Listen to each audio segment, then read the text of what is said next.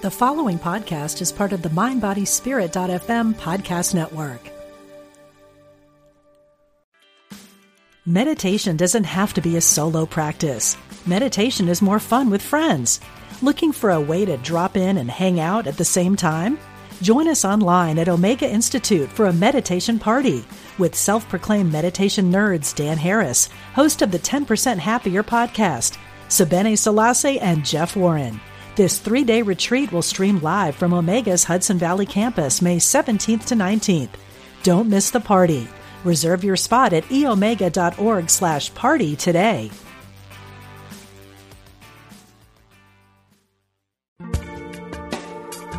Thanks for joining us. This is Unity Online Radio, the voice of an awakening world.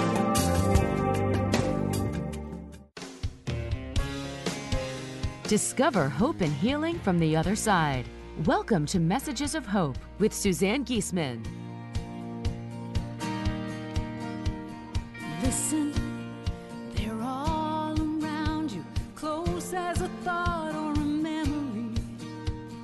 Messages of hope. Messages of hope.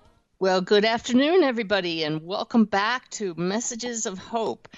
For those of you who've listened for quite a while, you know that it's always uplifting, even when we talk about heavy subjects. And today we're going to be talking about heavy subjects again, but with an eye towards how to lighten them somewhat as much as possible. This show is about helping you to know that life is not all there is, and that love, like life, is eternal, and that we're never alone. Sometimes when we get mired in our humanness, we can lose sight of that. Today, we're going to talk about how to deal with the transitional periods that all of us go through in our lives. They can be really stressful if we lose sight of the big picture. My guest today is Ellen Debenport, Reverend Ellen Debenport of Unity. She is the perfect person to talk to us about this, and let me tell you why. Ellen's first career was in journalism. She worked as a reporter for UPI, that's United Press International, then as a political editor for the Tampa Bay Times. She was posted in Washington, D.C., and that's when she began to feel a call to deeper spiritual exploration. Washington can do that to you, you know. She was ordained by Unity Worldwide Ministries in 1999 and served as a minister. How's that for a switch from political reporter to minister? She started out at the 1,000-member Unity of Dallas Church. I've spoken there, beautiful church. Then she took a year off to write, and I have to tell you, that was a blessing to all of us because Ellen is an amazing writer, as I hope all of you will discover. Then in 2009, she became minister at Unity of Wimberley in Texas, which is where I met her. In the summer of 2017, she took over as Vice President of Content and Media Strategy for Unity World Headquarters near Kansas City, Missouri. In fact, I had the pleasure of seeing Ellen when I stopped by there at Unity Village to check it out for my upcoming retreat next year, and it was just wonderful to see her again. Her job has her overseeing Daily Word and Unity Magazine, Unity Media Network. So pretty much this is her radio network, so I better not screw this up today. Ellen, welcome to the show. Thank you. Thanks for inviting me. Well, it's a pleasure. I was mentioning there just a second ago that I met you when I went to speak at Unity of Wimberley, and I just loved that little town. I loved your church. We had a full house crowd, and everybody was just so happy and so friendly, and I know that's part of it. Always it goes with the leadership of the church. Then I discovered your blog, and you still have that on your website. I found out what a great writer you are. You put spiritual topics and just life in general into just such a way that we can see things from a different angle. So today we're going to be talking about your book that's called Hell in the Hallway, Light at the Door, about transitional periods. And for those of you listening, you know, just because we are spiritual and we know who we are doesn't mean we don't sometimes get mired in our humanness. And that's exactly what happened to me this past August. My mother was in hospice, as those of you who listen to the show regularly know, and she just lingered and lingered and lingered. And so we knew that she was really close to transitioning, but my gosh, she hung on so long, and it became very challenging. And I really lost my balance for about 24 hours there, and I just found myself unable to connect with my team in spirit. And I had been emailing about Unity business with Ellen at that time, and in my angst and my unsettledness, I needed to reach out to someone, and it was Ellen I reached out to, and I made a call and I said, "Your book, Hell in the Hallway, Light at the Door. What are the points there? Help me out here because I'm in that hallway waiting for my mom to pass." And in just a short conversation, she brought me back to that place of peace. And that's our goal today. Ellen, that's a long intro, but I want people to know that you and your wisdom, your book are just so helpful. So why don't we begin by you telling us, what is this hallway? The hallway is when one door has closed and the next one has not yet opened. And we're in it over and over and over in our lives. And what would be the kind of situations when we be in a hallway? Oh, so for instance, you're in the hallway when someone has died. You're in the hallway just after a divorce or when you've lost your job. Some people file for bankruptcy. It's whenever life as you know it has ended and you don't know what's coming next. It's that period of uncertainty during a major change. And there are lots of examples of it.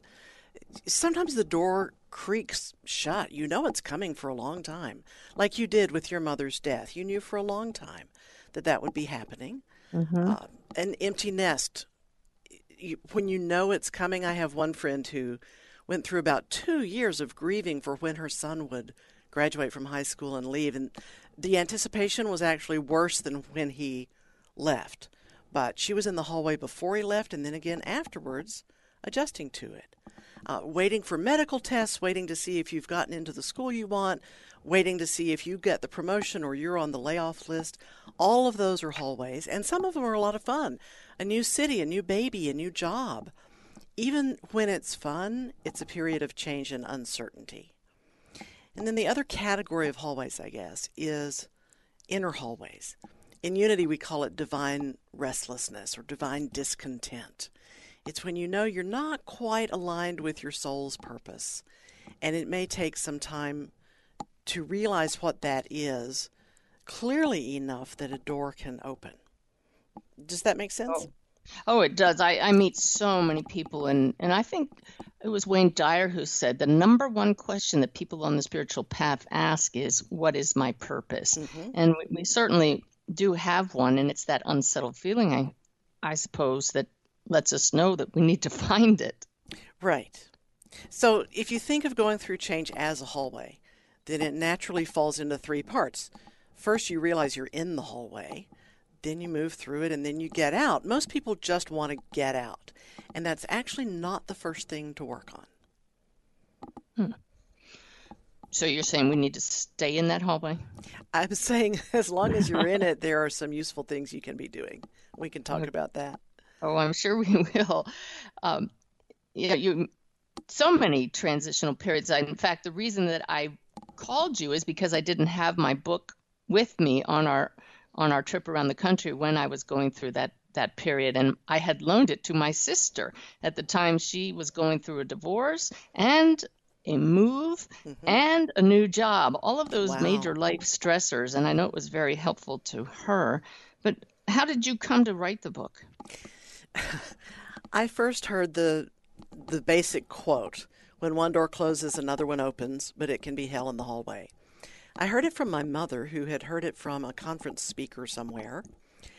And when I was still in seminary and I was scheduled to give a Sunday talk and I was looking for a topic, she said, "Why don't you talk about hell in the hallway?" So I did. I put together a talk about it, and I was astonished at the reaction afterwards. Just because it gave people a visual image of where they are when they're in transition. And they were all flocking around me saying, "Oh, I've got to send this to my daughter. I've got to send this, my husband needs to hear this. He lost his job. He's in a hallway." And I thought, there's something here. So I kept working with it, and it became my signature talk for when I was in different churches and was my tryout talk when I got the job in Dallas. And over time, people started saying, this should be a book, this should be a book. It took about 15 years to actually become a book. And it's just as well it took that long because I learned a whole lot more about it during that time. It's a better book than it would have been if I'd written it the first year. Well, I just love the image of a hallway because it gives us hope, just like the show Messages of Hope, that we have that visual of a door closed behind us, but that the next door doesn't always immediately open. Right. So it gives us something to look forward to, but yet at the same time to honor where we are right now. You and I were talking before the show started that initially you had the title simply Hell in the Hallway. You want to continue and share with everybody what it was we talked about? For years, I just called it Hell in the Hallway. And when I started trying to get the book out, I had an agent, actually, who said, you can't use that title. It's too much of a downer. And I said, no, that's the title. I mean, it's part of my soul's purpose to write a book called Hell in the Hallway. So we compromised on Hell in the Hallway, comma, Light at the Door. Because they said you have to sound a note of hope. And I didn't like it at the time, but in hindsight, I'm so glad they recommended it because the whole point of looking at it as a hallway is to find the next door, is to see that crack of light coming under the next door. So they made me do it, but it was just as well. Exactly. And the cover photo for the book has this beautiful door that's open and the light shining from behind it. And that's how I visualize when we're in between two stages in our lives. So the question is, does it have to be hell, that transitional period? Of course not. But we talk a lot in Unity about how we create our own hell with our thoughts. So a lot of it will have to do with your thinking and your attitude. I mean, we know that the way we think about something creates our experience of it. I mean, you gave the perfect example of it there with that mother. 2 full years of anticipating her son just going off to school. When we can see that from the higher viewpoint, you think, what a shame. It's really a missed opportunity to have higher thoughts during that time period. Yeah, and she says now she kind of ruined those last 2 years because she was so dreading his leaving. But that's how we create hell with our thoughts. Okay. So what about the different circumstances? I mean, there's some periods that really are like hell. Death is different from divorce. It all depends on the thoughts, though, doesn't it? It does. And the interesting thing I discovered with this is that at the human level, the circumstances do make a difference. You'll handle the period of time after a death differently than you might after a divorce or if you've lost your job or some other hallway experience. But the spiritual work in the hallway is the same for all of them. And that's what I learned about this. Well, that just leads that you just opened that door there to that whole conversation, didn't you? So, and let's just really dive into this then. What is the spiritual process of the hallway? This is the meat of the book, isn't it? It is.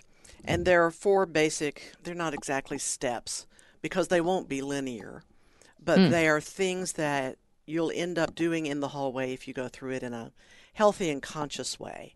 And the first is simply acceptance. It's, you look away from the closed door and say, okay, well, I'm in the hallway now. And it's easy to get into a bad place right away, feeling like a victim, wondering what purpose this could possibly be serving. It might feel like a slap in the face. It might be something that happened more slowly, but eventually it dawns on you that there's no going back. The relationship really is over. This person really did die. They really did fire me from that job. Accepting it doesn't mean you'll stay there forever. You're on a journey through a hallway, through that uncertainty, and it will eventually end. This is also the place, and your listeners probably know a lot about grief, because the hallway is initially about loss of some kind. So there may be grief involved in it. I remember hearing Mirabai Starr on a different show on this network. She was talking about when her teenage daughter was killed in an accident. And she said to the daughter's spirit, I will honor you by not turning away from this fire of grief. Wow. And we don't hear enough in New Thought to feel your feelings, that sometimes it's going to feel like hell. And it doesn't mean you're doing something wrong, and it doesn't mean you'll attract bad things. Just feel the feelings just want to be felt. And then they can move on. They're sort of like children clamoring for attention. You talk about, acceptance. The very first image that comes to my mind when you say that is we want to be like a little kid and just get down on the floor on our back and like a bug with our feet and hands in the air and just kick and scream and say, but I don't want to be here. And it's okay to do that. It won't last forever. That's the whole point, isn't it? That everything is flowing. But when we kick and scream and say no, we put up this wall that doesn't allow it to flow. Well, and then we judge ourselves for having the feelings. I shouldn't be on the floor kicking and screaming. I'm too spiritual for that. And so I preach a lot that we are not here to avoid the human experience. And it seems to include a lot of drama and emotion for many people. And yes, we want to think positive, and yes, we want to end up in a more transcendent place.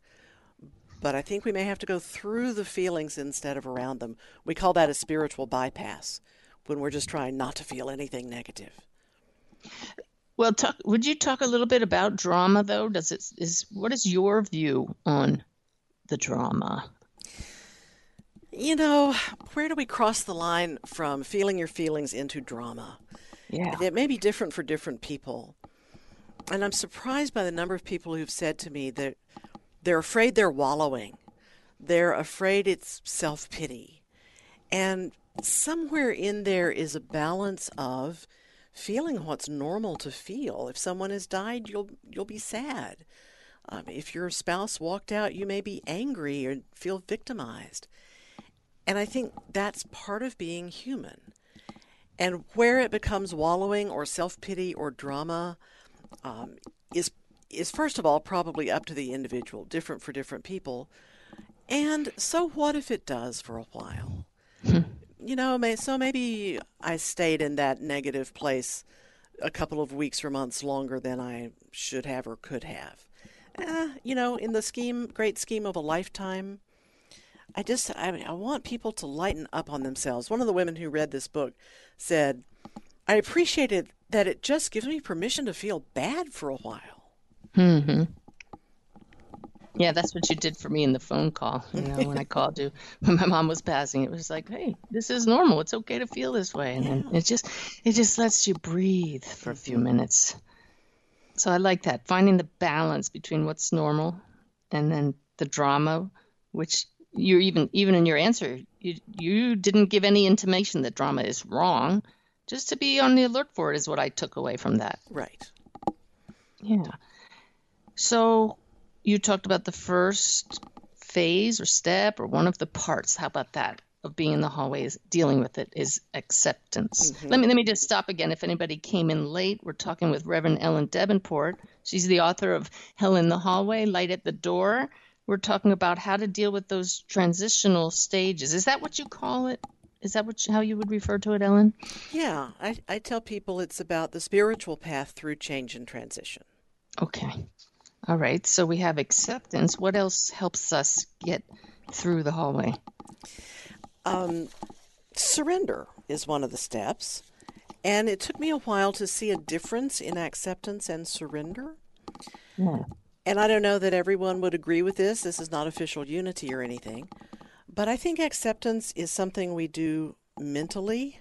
It's when we acknowledge, okay, this is where I am now. These are the circumstances now. And surrender is spiritual. It's when we realize we're not alone and start to look for the good that might be here for me. Now, a lot of people equate surrender with hitting bottom.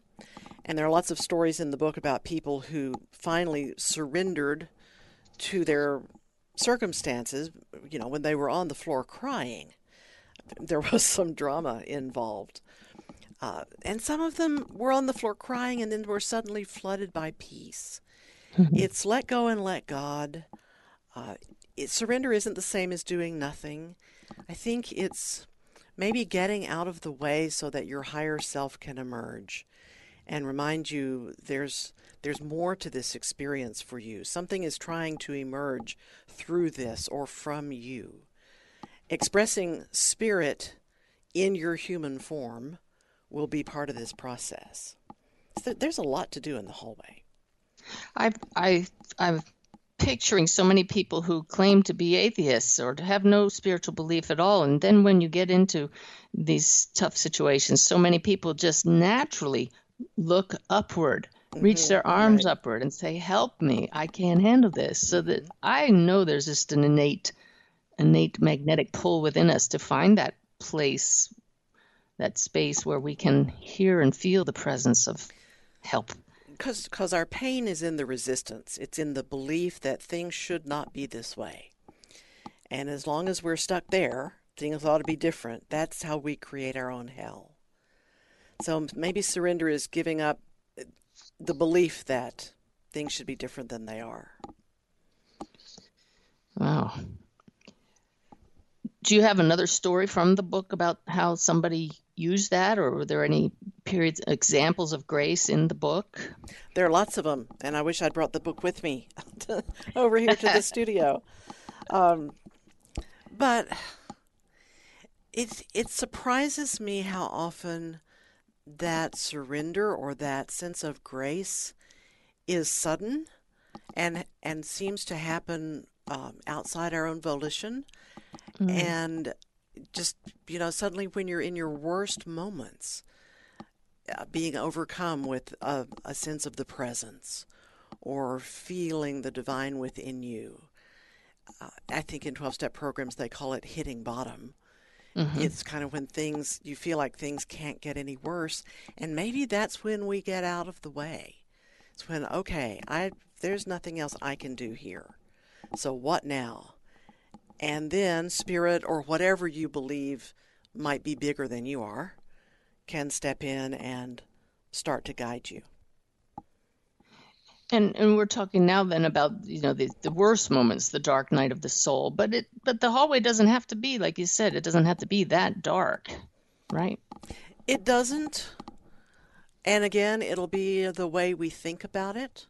I just don't want anyone to immediately jump to, I'm fine. Everything's fine. I'm thinking positive. If they need to go through some grief for a while. Okay. So we talked about acceptance and surrender. Now you said they're not really stages. What is it that we're calling these ways? Is it ways of handling being in the hallway or ways of getting through it? Well, maybe they are stages and not steps. Okay.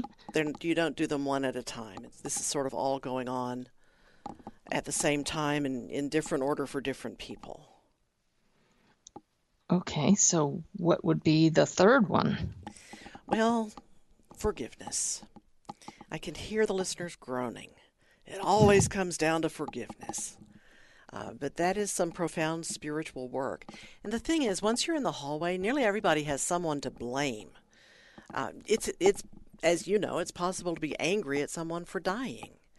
It's certainly possible to be angry at someone who left a relationship, or the boss who fired you, or the doctor who missed a diagnosis, or the minister who said the wrong thing at the wrong time.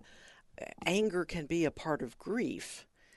And so if you didn't have anything to forgive before, during the grief process, you may end up being angry about something. And just know that that's normal too. One of the things I learned in seminary, Unity's ministerial school, is that we only have to forgive what we have judged to be wrong in the first place, which sounds great and is really hard to do. But if you aren't judging people or circumstances to be wrong, then you don't end up having to forgive them. But the most difficult version of forgiveness, I guess, is self-forgiveness. Yeah, I see that a lot when I do readings. A loved one comes through from the other side and they bring up a subject and ooh, it all just comes to the surface. Right. And do they feel guilty about maybe they participated in the death somehow, or they regret what the last thing they said to that person? Yeah, so how do you deal with that? So that's all about self-forgiveness, I think. And having listened to you, I know that the person who's now on the other side is saying, forget about it. It's all fine. That's absolutely correct. And it sounds so light and so easy, but that is the truth. Mm-hmm. And one thing I love about your readings is that the people on the other side are giving so much permission to give up the guilt, get through the grief, go on with your life. They want you to be happy, and they want you to know they're right there with you. Yeah, I have this library of symbols that the spirits they speak to me almost in charades. And one of the most common ones that I see when there is a forgiveness issue is I see these hands held up to the eyes and the hands just open wide, palms facing out. And that to me is the symbol of I got over here across the veil once I passed, and my eyes have been opened to what really matters, mm-hmm. and to how I contributed to our issues, and to the fact that I didn't say I love you or I didn't forgive you or what you did was okay. It's that eyes opened. If we could have that here, we wouldn't have to deal with these issues. And don't you talk to a lot of people on the other side who are apologetic? Oh my goodness, that's my other did? Common symbol. Mm-hmm. Yeah. I see a head hanging down and I say, well, we have an apology here. And then I just ask the spirit, what is it specifically you're apologizing for? And boy, there's so many. Yeah, and it must be very healing for the person who's still in human form to hear that the other one is aware of what happened and knows that it hurt and is sorry for it. Exactly, which is why I try my best to teach people as often as possible. Don't wait until you have to find a medium from the other side to clear up the issues between you and your loved one. I'm going to have to ask our engineers how much time we have next before the break because I didn't look at my timer when we started. I think we're at the break. I started my timer. Okay, well, please be sure and come back with us, folks. We'll continue this discussion about how to get through those transitional periods with Reverend Ellen Davenport.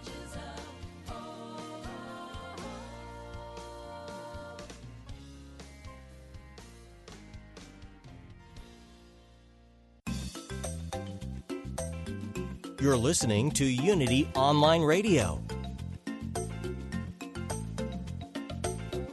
the voice of an awakening world. You're listening to Unity Online Radio. This programming is made possible through the generous donations of listeners like you. If you feel inspired by this programming, we invite you to contribute. Go to unityonlineradio.org and click on Donate to make your offering today. Thank you for your support. Here's a Unity Mindful Moment with Catherine Ponder, taken from a classic talk called The Prosperous Truth, recorded at Unity of Austin in 1991.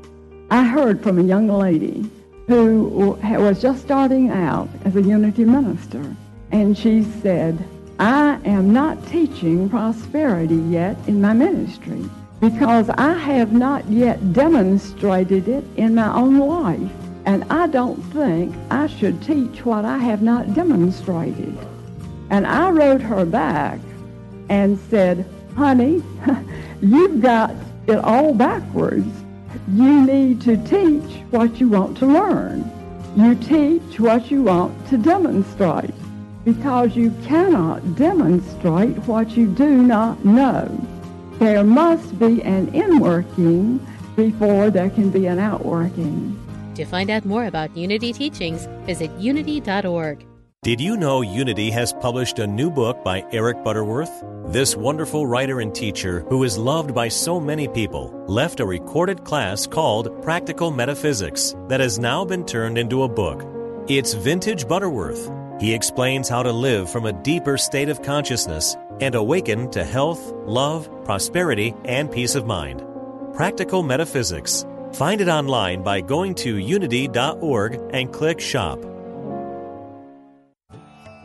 Indian saint and mystic Kabir is quoted as saying, "One drop of divine love can turn you to gold." Immerse yourself in the work of Kabir with acclaimed poet, author, and spiritual teacher Andrew Harvey in his book, Turn Me to Gold, 108 Poems of Kabir. Andrew shares the powerful and timeless words of Kabir in a way that is accessible to all, with beautiful photography by Brett Hurd. This is a book you will turn to again and again. Available now at Amazon.com or unity.org/shop.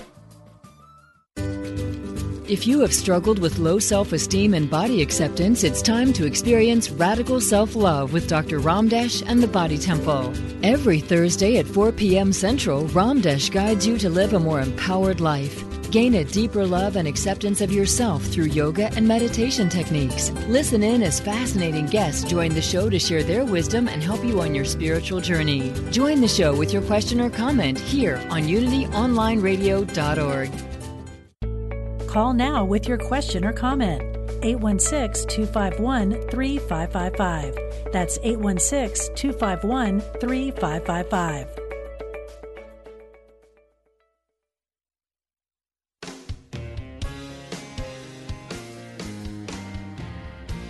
Welcome back. You're listening to Messages of Hope with Suzanne Giesemann. So welcome back, everybody. Today we're talking to Reverend Ellen Debenport, who is an expert on how to deal with transitional periods in our life. She calls it the hallway, when one door closes but another one opens.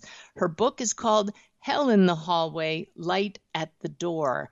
Very uplifting because it gives us hope, the subject of this show, that light continues to shine, and that these transitional periods, while they may seem dark at times, do lead to breakthroughs for many of us.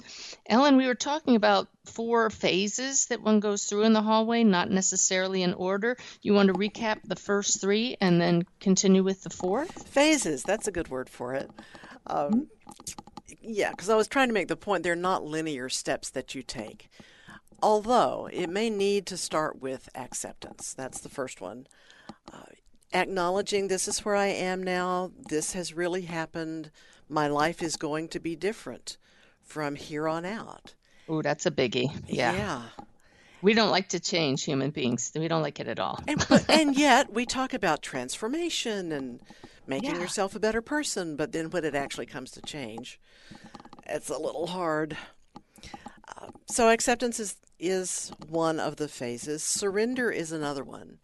And to me, the difference is that acceptance is more mental and surrender is more spiritual. For me, surrender means recognizing something greater than I am, some presence or power in my life that can guide me through this. Call it the higher self, a higher power. I'm a minister. I have no problem with the word God. I know it makes some people's knees jerk. And so surrender is when we get out of the way and allow grace into our lives. And sometimes we can do that consciously and deliberately, and sometimes I think it just overcomes us in a really peaceful and loving way. And then the other one was forgiveness. When you're in the hallway, regardless of the circumstances, there's probably someone to forgive. Some people are angry at God, and it's okay to shake your fist at God. God can take it. And it may be part of your process to reevaluate what kind of faith you have and what you think God is. Some people spend a lot of time forgiving the church of their childhood for the things that it taught them that they no longer believe are true and that they feel I hear that a lot. Held them back. I bet you do. Yeah. So those were the 3: acceptance, surrender, and forgiveness. All right. And then the 4th thing we can do when in the hallway? The 4th one is prayer. And here again, you don't have to be a big believer to practice prayer in some form.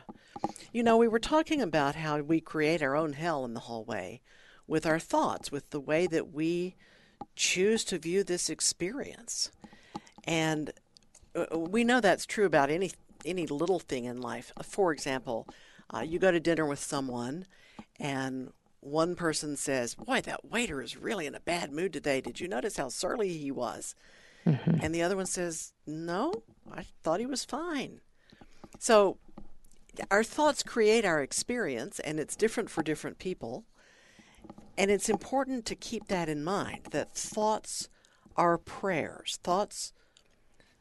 Prayers are focused thought.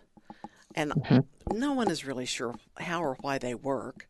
I think they are somehow moving energy. So I say prayer is focused thought that moves energy. They're always filled with intention. Right. They bring our desires to the forefront, and then we send them out there. Mm-hmm. Heartfelt prayers. No wonder they work. And what I like are the really simple prayers, like, "How can I see this differently?" Or "Show me the good." Works really well in the hallway. Show me the good. There was one man I interviewed for the book who had been through 2 rounds of chemotherapy and had some permanent effects just from the treatment. And he was back in the hospital, and I was his minister, so I went to visit him. And he wanted to pray with me, and he wanted to lead the prayer. And, nice. Yeah. And he started the prayer by saying, "What a joy it is to be here." And I knew that he couldn't stand up that day. He couldn't get out of the bed. But he was focusing on the joy. Wow. He was creating an experience of joy, of being alive, of being with me, of being here for another day. So there are lots of simple prayers that work in the hallway. One of the ones I've used for a long time is "Reveal what needs to be revealed and heal what needs to be healed." Oh boy. That's a very brave prayer, because you don't know what's going to show up. Yeah, be careful what you ask for, but then once it does show up, be willing to look at it. Right. And that's also a prayer to use when you're about ready to move on from the hallway, when you're ready to face the next part of your life and figure out what it's going to be. Reveal what needs to be revealed and heal what needs to be healed.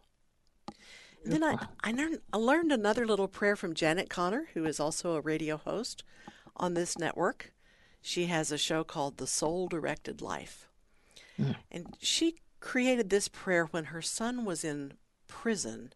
She'll tell you the story about her son. He was put in jail because he refused to testify to a grand jury and was there for months. And she didn't know how to pray about that. So she came up with what we now call the perfect prayer. It is: "The divine in me, through me, and as me blesses," fill in the blank. In her case, it was her son's name. "Blesses this person, blesses this situation. Honors their soul's divinely appointed mission, and showers them with grace." I love that prayer because it covers it all. It's not asking for anything. In Unity, we call this affirmative prayer. Right. We are saying the good is already here. Each soul is on a path that we can't know. We have all kinds of judgments about what's good or bad for other people. We don't know what their souls are up to here. So all we can really ask for is grace for them as they go through this experience. Yeah, and growth for ourselves, because I'm sure that you have many, many examples of how these transitional periods often turn out to be our greatest gifts from the growth that ensues from them. Yes, I particularly hear that from cancer patients who say later, "I wouldn't wish this on anybody else, but I would not trade the spiritual growth it has brought me." I hear that often too. And it's just, if people could, if we just plant that seed in the mind of people as they just suddenly get that diagnosis, you can't believe it at the time, but it just does plant that seed of hope. Right. Wow. And you've heard people say cancer was a friend, heart attack is the best thing that ever happened to me, getting fired was the best thing that ever happened to me. So if we can remember in that early period, okay, this could be in my life for me. It's something happening for me instead of to me. That shifts the outlook, and that helps us not create hell in the hallway. And let's apply what I know for sure, that all of you listening have spirit guides. I have no doubt of this, and they're just waiting to be called upon. Many times they won't jump in unless we ask for their help. Kind of like, if you have a little toddler who's learning to walk, and you step back and let them stumble a few times until they finally raise their hands and say, "Help me, please," and then you'll step in.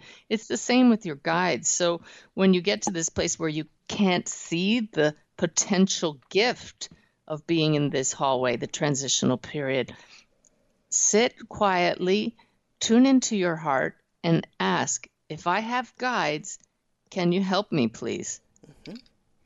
And we have Jesus saying, "Ask and it is given."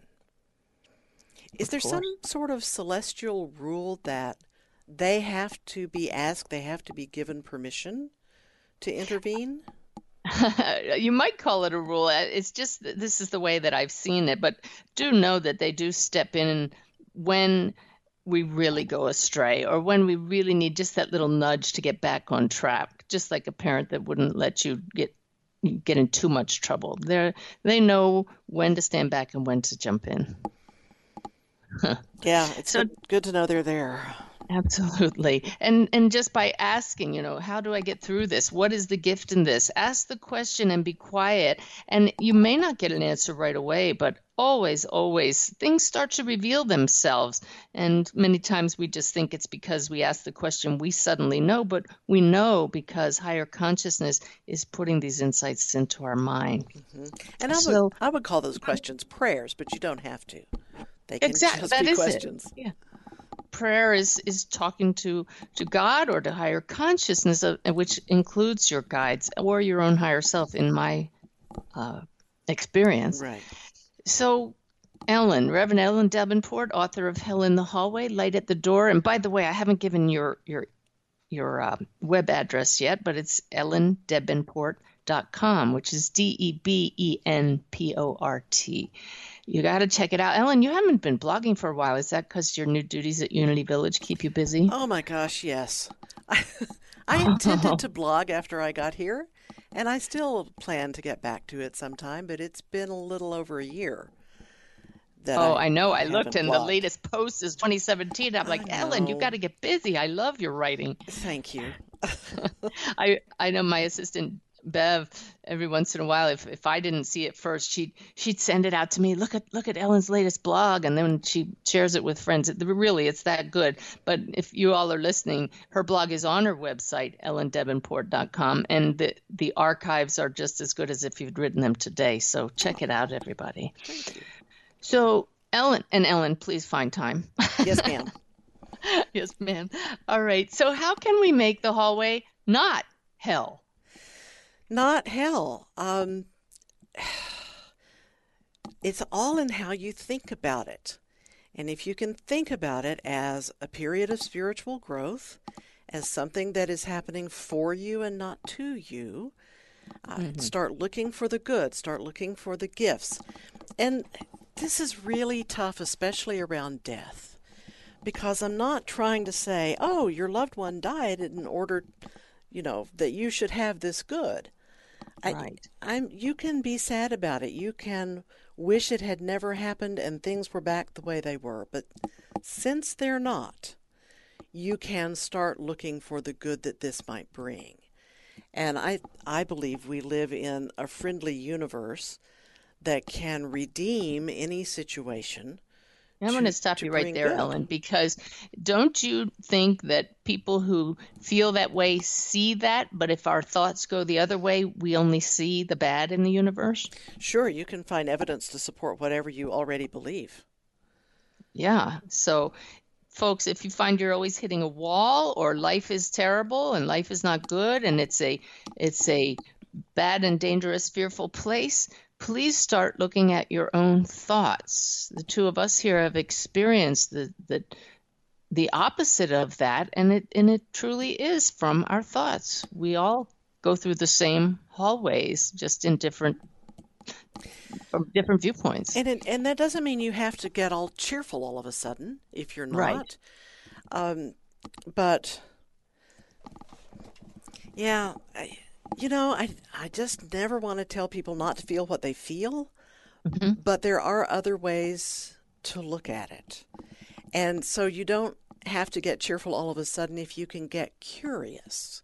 Curious. I love that. That's perfect, because I don't want to sound all Pollyanna. Right. I just know that there are alternate ways of looking at things. So that curiosity is the question, well, how else might I look at this? And little by little, just change the angle of the lens. Mm-hmm. And could there possibly be any good here? And we see it even in the news, when something awful has happened. We see the awful thing that happened, but we also see the first responders and, the makeshift memorials and all the ways that people come to help and express love. So both things are always in every situation. It just depends on our outlook. Yeah. So how do we get stuck sometimes in the hallway? Some people start to identify themselves with the story of whatever put them in the hallway.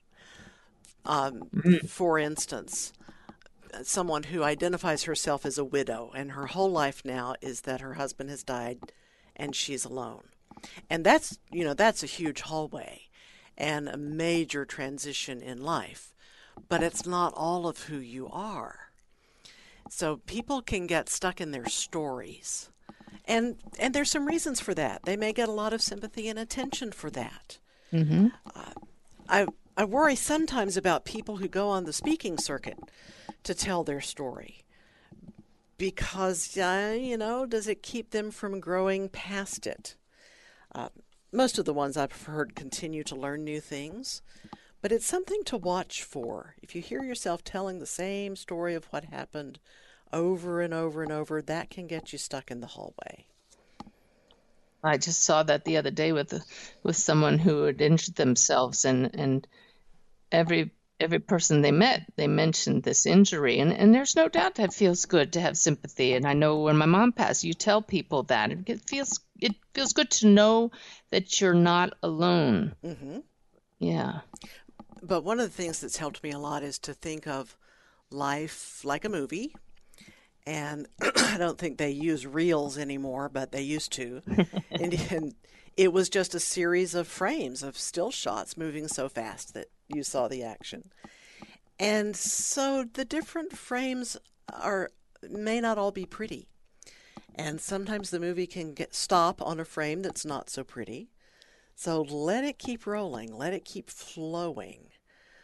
And remember that the ugly and sad moments are just moments. Or think of it as scenery passing by on a train. Some of it may be pretty bleak, and then some of it will be spectacular. So wherever you are, you're on your way to something else, right?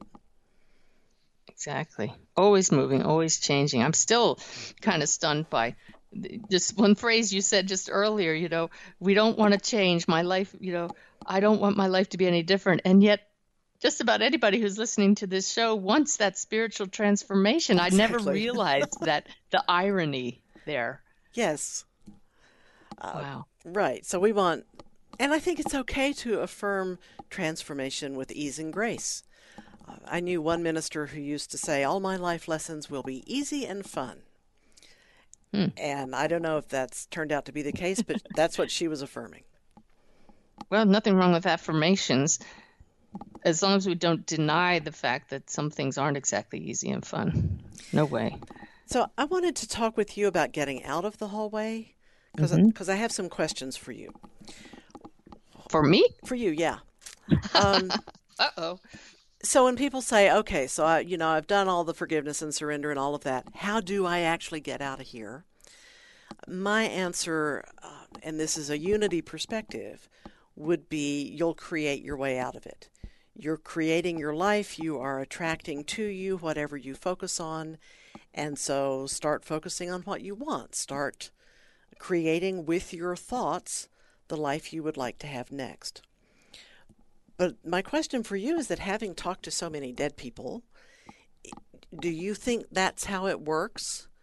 In hindsight, for them, were their thoughts creating their experience?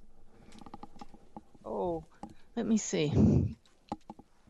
Yeah, it's no different. You reap what you sow. Mm-hmm. Absolutely. Yeah. Okay. They've affirmed that for me. Absolutely, our thoughts create our experience. It's one of Unity's basic teachings, so I wanted to see if you think it's right. Oh yes, and the spirits come through, and that's why they say my eyes were open. That my vision was too limited when I was here. I created something too limited for myself. Mm-hmm. That's a biggie. Yeah. Yeah. So, what are some questions that we torture ourselves with when we're in these transitional periods? Oh gosh, the hallway is such a ripe time for self-recrimination. How did I get here? I should have known better. I should have taken better care of my health. I should have balanced my checking account, whatever it is. It's so easy to blame ourselves. Or even if it's because someone else died, I should have been there for them. I should have been nicer to them. Or my husband walked out because I was mean to him. That's how we create hell. We torture ourselves. Yeah. So how do we stop that? Again, is it just all awareness? Yeah, just stop that. Quit doing you that. have to notice you're doing it. Yeah. You do have to notice you're doing it. I think it's helpful to give your good friends or family that you trust permission to call you on that. Ooh, that's good. And to say, look, I don't want to be in victim consciousness. So if you hear me blaming others, or if you hear me in self-pity, I give you permission to gently remind me that's not where I wanted to go. Oh, that is really good. That's really good. I remember I have a dear friend, and when I first had my books and I was talking to people, I assigned her as my ego checker. I said, if you ever see me acting, obnoxious or anything, you let me know. But this one is really good for all of us to say, if I'm wallowing or I need just that. It's so easy for friends to say only what we think they want us to hear. Mm-hmm. But that's a true friend that would point out when we might need some help. Or who would say, it's time to turn the page now. I've heard this story 5 or 6 times. Ooh. And so, what are you going to do differently now? Nice. And, yeah, well, it might make them mad at the time, but just little, you can be a good friend to someone who's in the hallway. And there are a couple of kinds of friends. There are the friends who hold your hand and give you sympathy. And then there are the friends who sort of nudge you to move on. It could be the same person at different times. For me, it's pretty much been different people. So I have friends I won't call if they're the nudge you to go on friends, because I want someone I can vent to and who will say, you're right, those people are terrible. You have every reason to be upset about this. And then I call the others when I say, okay, where do I go from here? What should I do about this? Yeah, I have a friend that when I was, just a few days after my mother passed, she said to me on the phone, well, you are human, Mm-hmm. And just the way she said it, I just kind of bristled a little. And this is one thing I've learned that I love passing on to people, that when we get defensive, there's a lesson there for us. Ooh, when I get defensive, it's usually because I'm afraid I'm wrong. That if this person criticizing me has a point. Well, always a lesson. Yeah. So we have just a few minutes left talking about hell in the hallway, those transitional periods that we all go through when one door closes and another one opens. If we were making a list and you say, let the door close, feel your feelings, what goes on the list of things to do when you're in the hallway? Yeah. So there are 4 things we talked about: acceptance, surrender, forgiveness, and prayer. Those are things you can actively do when you're in the hallway. But I'm thinking back over the show, the main one seems to be stay conscious, stay aware of your thoughts. Yes. Don't torture yourself with questions about what coulda, shoulda been, and let go of believing that things should be different. It's not necessarily victim consciousness, it's just resistance. The pain is in the resistance. Thinking back about what we've talked about for this whole hour, it's almost exhausting because we can't just sit there and wait for things to change. Do you mean we have to do something? Right. And, I said this was a better book because it took so long to write. When I first started talking about Hell in the Hallway, that was the only answer I knew is, well, you just sort of wait for God to open a door. And there's so much more you can be doing in the meantime. I don't mean you edge God out. EGO is ego. Mm-hmm. But it's such a rich period of your life. And most people don't see that until they look back on it. But if you can be conscious of that going through it, okay, I'm in a period of transition. What's here for me? Show me the good. I just think that's what our souls came to learn. Yeah. Well, I know you must have gone through a little bit of a hallway when you transitioned from being minister of Unity in Wimberley, Texas, to now vice president of content and media strategy for Unity. So you're thriving now. You have your own radio show. We have just a few seconds left. Do you want to tell us about that? I do have a radio show. It's called Voices of Unity, and it's a different format. I have a guest who comes for 6 or 8 weeks in a row and talks about their area of expertise, their body of work. And it's been really interesting. Some are Unity ministers, some are not. We're talking right now to a life coach about how to live your dreams. The previous series was about science and spirituality. And so it's just going all kinds of interesting places. It's live at 11 a.m. Central on Tuesdays, but of course it's recorded so you can listen anytime. All right. Well, it's been a joy listening to you today, Ellen. Thank you so much for showing us the way out of the hallway, but not to hurry, to mine it for the gifts that it has for all of us. Thank you. It's been a pleasure. Bye-bye, everybody.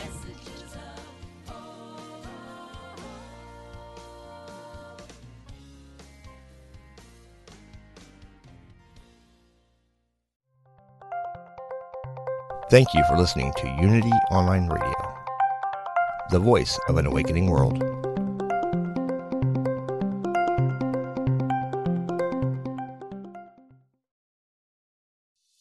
Intuition is our spiritual GPS and the single best tool that we have for navigating our lives. I'm Victoria Shaw, and on my Intuitive Connection podcast, I will share with you the ways to connect with your intuition and awaken the gifts of your soul. In each episode, I'll draw on my own intuitive gifts and my training as an Ivy League trained counselor and psychologist to help support you in reaching your highest potential. Start listening now on Mind, Body, Spirit FM Podcast Network or wherever you find your podcasts.